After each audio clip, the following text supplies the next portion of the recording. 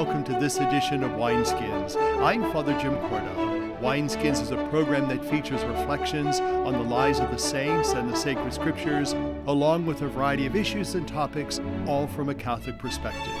Wineskins is brought to you through the annual Diocesan Appeal, the Catholic Communication Campaign, and St. Paul's Catholic Books and Gifts, a division of the Society of St. Paul. On our program today, I will interview Elaine Polomsky-Seuss. We will also hear more information on St. John of God, and today, as the Church celebrates the 24th Sunday in Ordinary Time, we will get a deeper insight into those particular Sunday readings. That and more on Wineskins. Joining me today is Cristina Hernandez, who is the coordinator of Hispanic Ministry, and Polana Montaldo from Ursuline High School. Welcome to Wineskins, both of you. Thank you, Father. It's so nice to, first of all, have you both on Wineskins, but also for us to talk about Hispanic Ministry. Cristina, you have this new role as coordinator of Hispanic Ministry. What are some of the challenges that lie ahead for you in this role? One of my challenges is to serve the community that they don't speak Spanish either, because we have people that they speak Quiche, Iche, Mam, different other language. And I hear that they have a few from Mexico too that they speak another language. Like for the part that I grew up, they speak Zapotec, but I don't know how to speak that language either. Paulina, you teach Spanish at Ursuline, so Yes. How is that for you with an English-American audience? I feel like the most important part of teaching a foreign language is to open doors and awareness and tolerance. So it's not just the language, it's the culture. And I think that's very important for the kids to understand that they must respect differences, that at the end, we all have the same needs. So to me, that's very important for them to understand. And of course, Cristina, you'll be working with various people in the diocese, around the diocese, in Hispanic ministry. For example, there's communities up in Ashtabula, Salem, in Canton, in Youngstown. How will you be coordinating those efforts for Hispanic ministry? The best things about this is that Father Brian make to have every parish Spanish speaker priest, and this is something that is very, very important for the community. Working with them, I know that we are going to have challenge because Father Ernesto is in Astabiola, but the technology is open to us. This is one of the things that we have from the pandemic. We're using the technology, and I know that with their help, everything is going to be okay.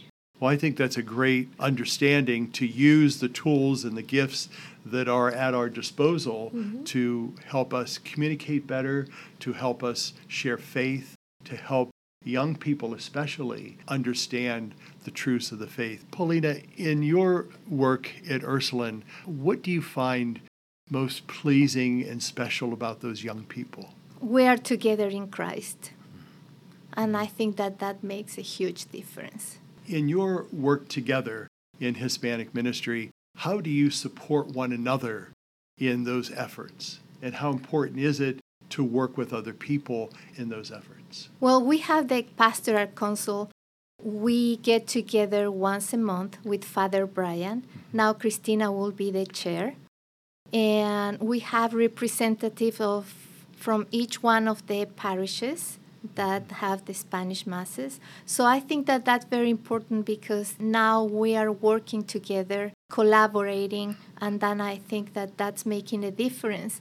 We already had our first summit with Bishop Bonner in March, which it was a success in Ravenna. And then a couple weeks ago, we had our first retreat as a Hispanic family.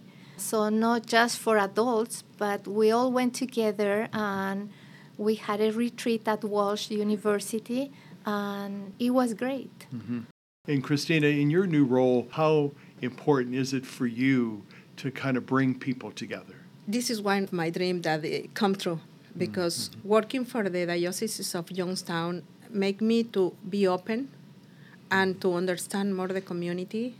The role that we have as coordinators, of a representative for the community. It's very important because we are the one that we talk to all of them. We are the one that is going to bring everything to the diocese and ask about needs and everything. We have a very important role, and with all of the council too, and the other stuff is priests. They know that they're going to have my support. If they need me, I'm going to be with them and talk to the people or our community.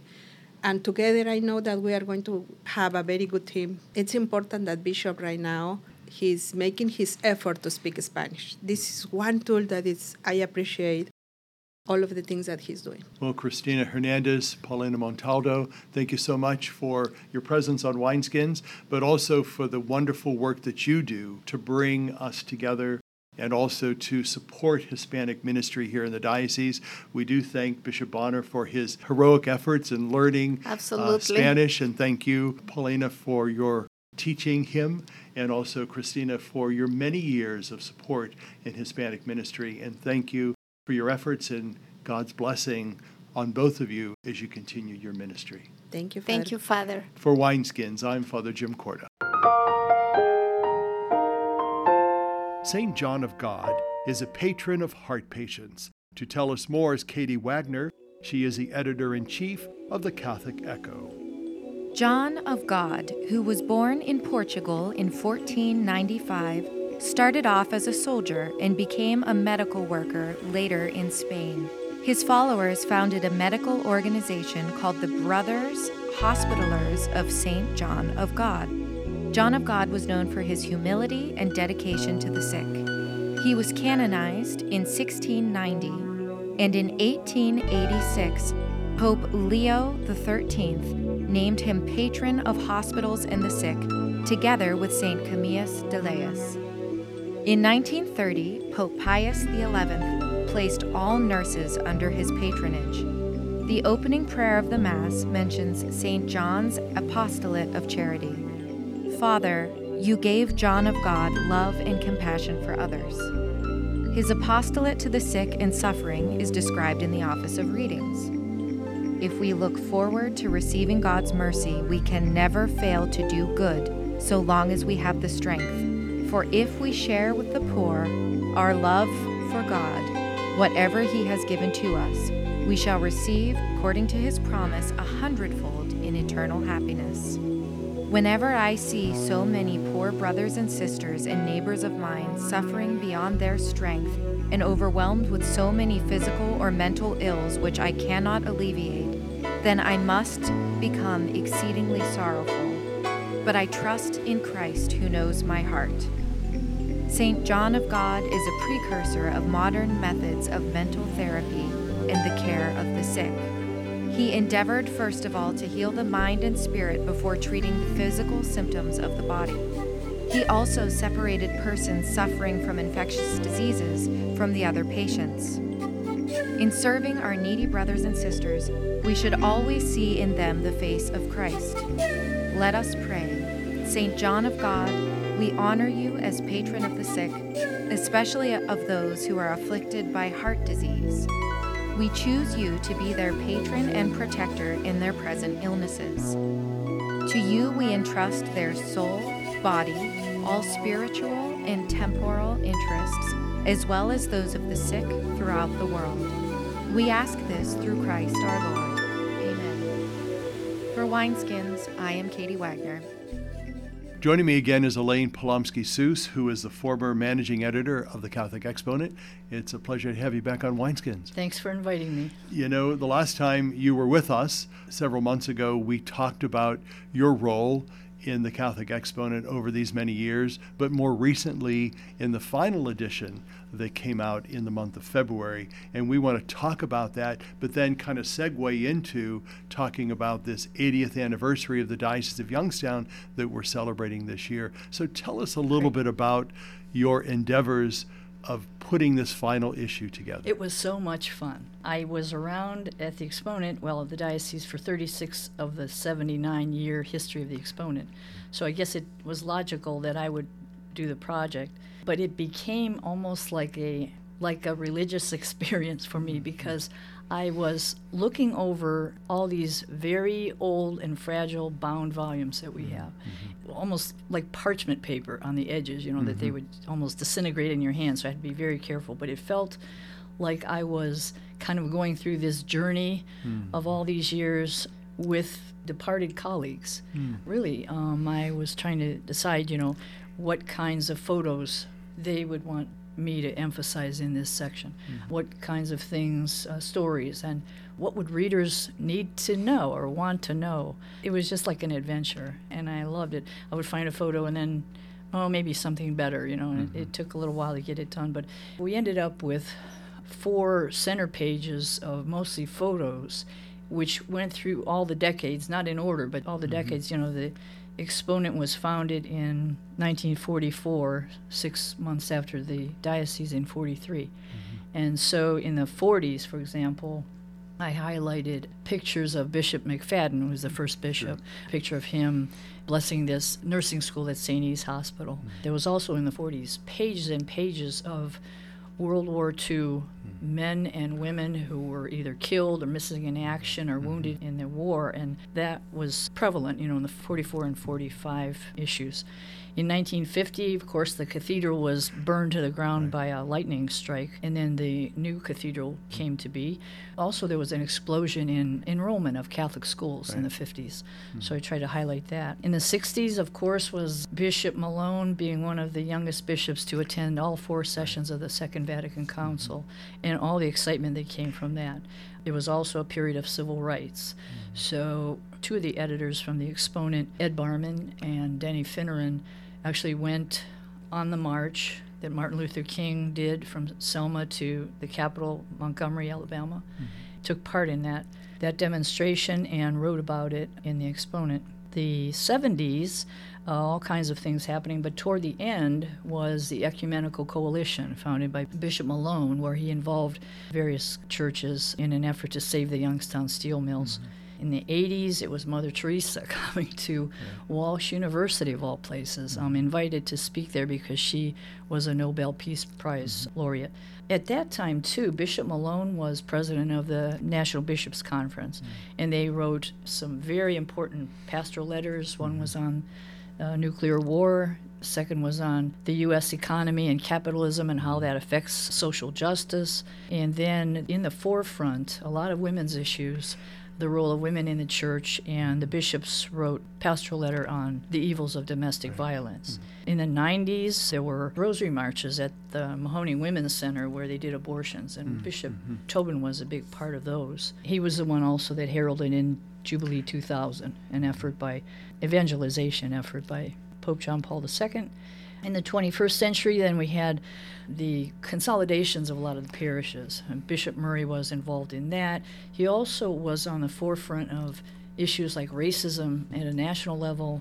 He was invited to be on the Ohio Governors Coalition with community and police relations. He was a leader in Catholic education.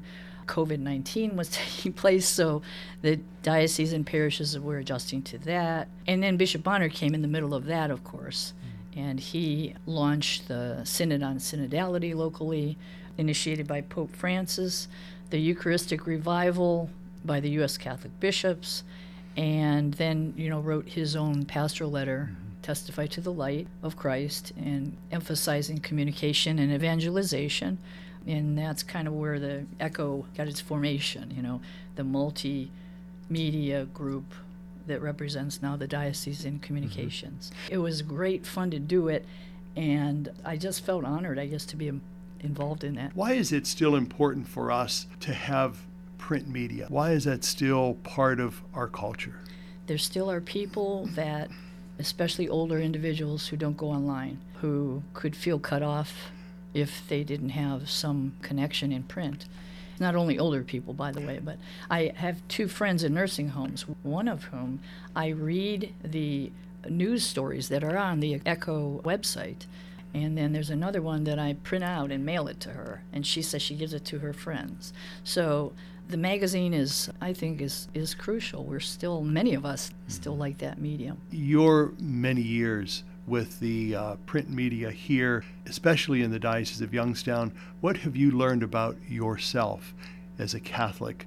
I think I have felt more connected with my church than I ever did belonging to a parish.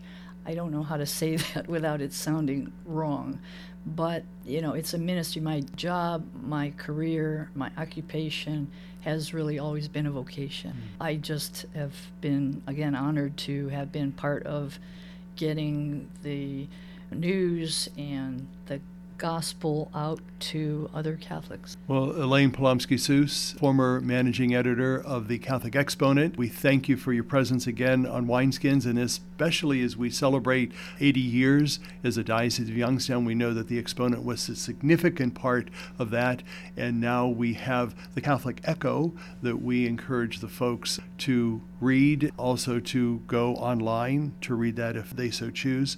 But thank you for your vocation, for your ministry. Us in the communication field, sometimes the secular world looks upon that as a job, but it's really our ministry. And so our ministry is to share the Word of God, to get that word out, to share the good news in all forms. So thank you for doing that throughout your career and throughout your ministry. Thank you, Jim. I appreciate it. For Wineskins, I'm Father Jim Corda. For more pertinent information and to listen to Wineskins, visit catholicecho.org. Stay with us. We'll be back in a moment. I am Marino. Je suis Marino. I am Marino. I believe that we are all connected to each other, and that it is the gift of compassion that unites us and makes us one. It doesn't matter what language, culture, or tradition we come from. We can share compassion wherever we are. Marino, an American Catholic organization of priests and brothers, has been reaching out to those in need for nearly 100 years in 26 countries throughout the world.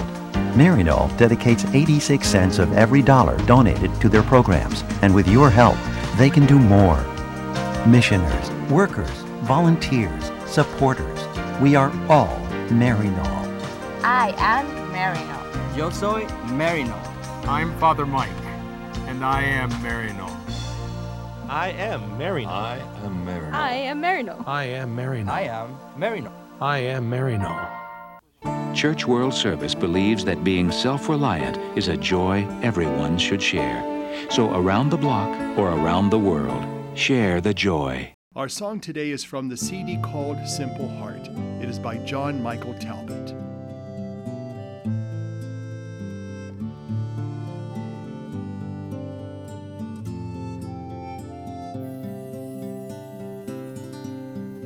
Breathe on me, Holy Spirit of God. Breathe on me, fill me anew.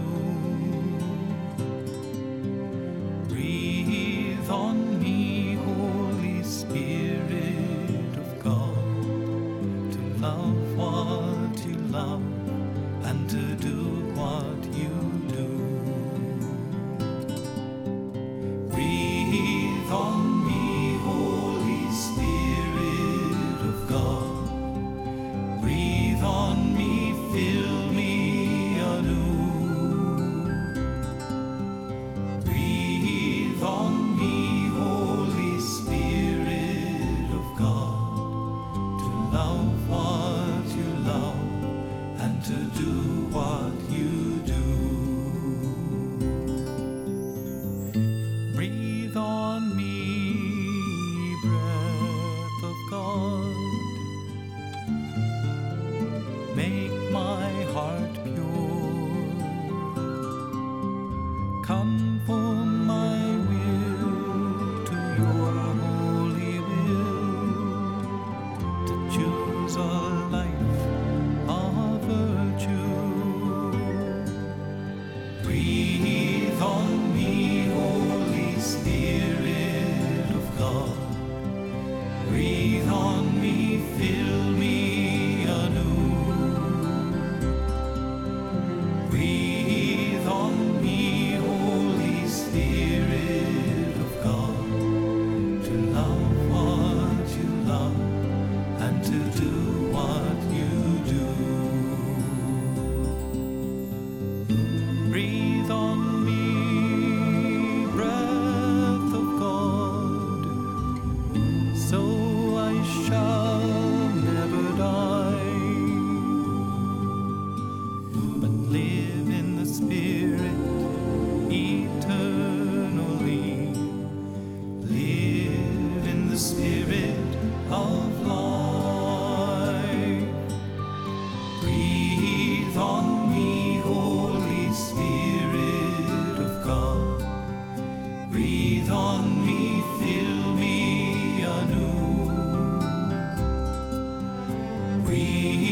on me, Holy Spirit of God, to love what you love and to do what you do.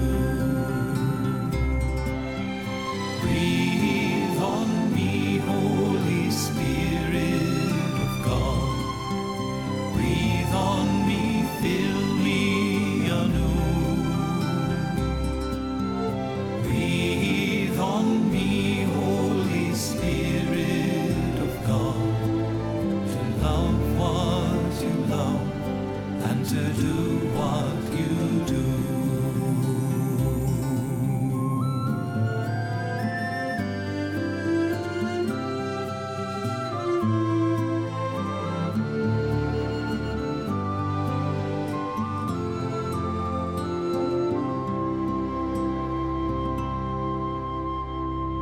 As we celebrate this 24th Sunday in Ordinary Time, we will hear more about the sacred scriptures by Ursuline Sister Regina Rogers. She is from St. Edward Church in Youngstown.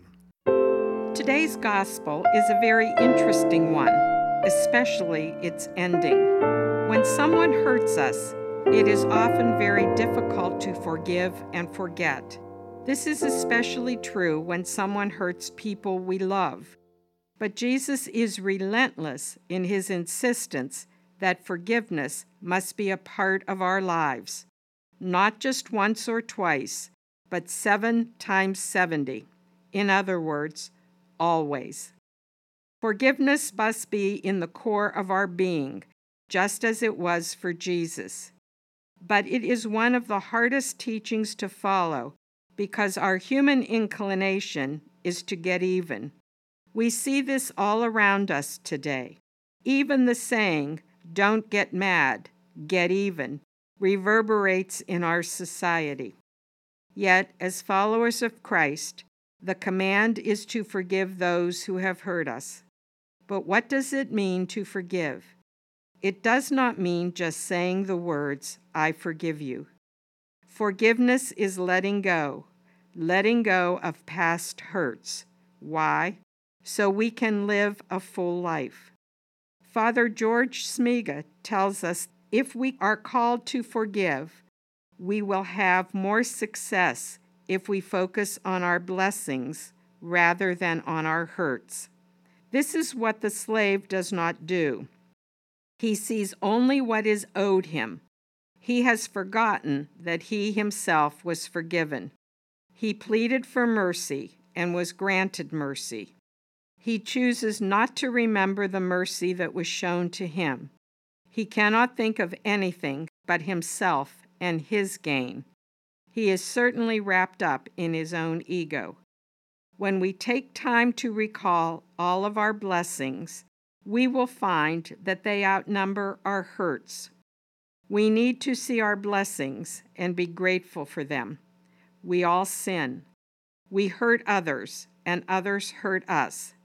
But the practice of looking back each day and recalling the blessings of that day can change our focus from hurts to healing. We may also find the strength to let go of our anger or our need for vengeance and again see the graciousness of those we love and who love us. But what about the second part of this gospel? Is it God who will hand us over to the torturers if we do not forgive others? Or do we hand ourselves over to the torturers? One way to look at this teaching is to say that it is not God who tortures us. We torture ourselves the more we keep reliving the hurt. We brood. We plan ways to get even. We fixate on the one who caused our pain. We can even lose sleep because of our anger, our need to hurt the other, as the other has hurt us. We do not want the good for the other. We want them to feel the pain we are feeling and more. Yet it is only by forgiving that we will find peace. We forgive the other, not because they deserve it or they ask for our forgiveness. We forgive the other because we need to forgive them for our own peace, for our own joy. Once we let go of our need to get even, we become witnesses to the kingdom of God. We become followers of the Master. When we pray the Our Father, we say, "Forgive us our trespasses, as we forgive those who trespass against us." We pray for the ability to forgive. The path to forgiveness takes time, practice, and conscious effort. Again, like many of the teachings of Jesus, it is not easy, but it is a requirement of our faith. Otherwise, we choose the torturers. We choose to live sick in heart and soul. We do not become a reflection of God's love and mercy to others, but an image of selfishness and hate. God wants to bring life and healing to us. Will we accept God's love and grace, or will we wallow in our pain? The longer we hold on to our anger, the harder it becomes to let it go. Jesus says that He has come to bring us abundant life. Will we choose life and love, or will we become tortured souls? For Wineskins, I am Sister Regina Rogers. If we imprison our brother and sister in their error, we will have forged our own prison. But if we can forgive as we have been forgiven, we will have gained our brother and sister. You see, it is relationships that matter. Wineskins is a production of the Roman Catholic Diocese of Youngstown. It is brought to you by the annual Diocesan Appeal, the Catholic Communication Campaign, and St. Paul's Catholic Books and Gifts. I'm your host, Father Jim Corda, wishing you a beautiful week. What have you done for your marriage today? I gave my wife a hug this morning. I told her I love her. I did her hair this morning. I think it looks pretty good. I cooked my husband's favorite breakfast. I bought her an orchid. What have I done for my marriage today? I sent my husband a love email. I read the newspaper to my wife, and it cracked her up. But she's still laughing. What have you done for your marriage today? Make a change for the better. Need help? Go to foryourmarriage.org, a message from the Catholic Church. They say America is the land of opportunity, but for some, life isn't so easy. Right now in America, 1 in 6 children lives below the poverty line. That's nearly 13 million children of all races, all across our country. Where do you draw the line and get involved? You can make a difference in more ways than you think. Go to povertyusa.org today, because 1 in 6 children in poverty is one too many. A message from the Catholic Campaign for Human Development.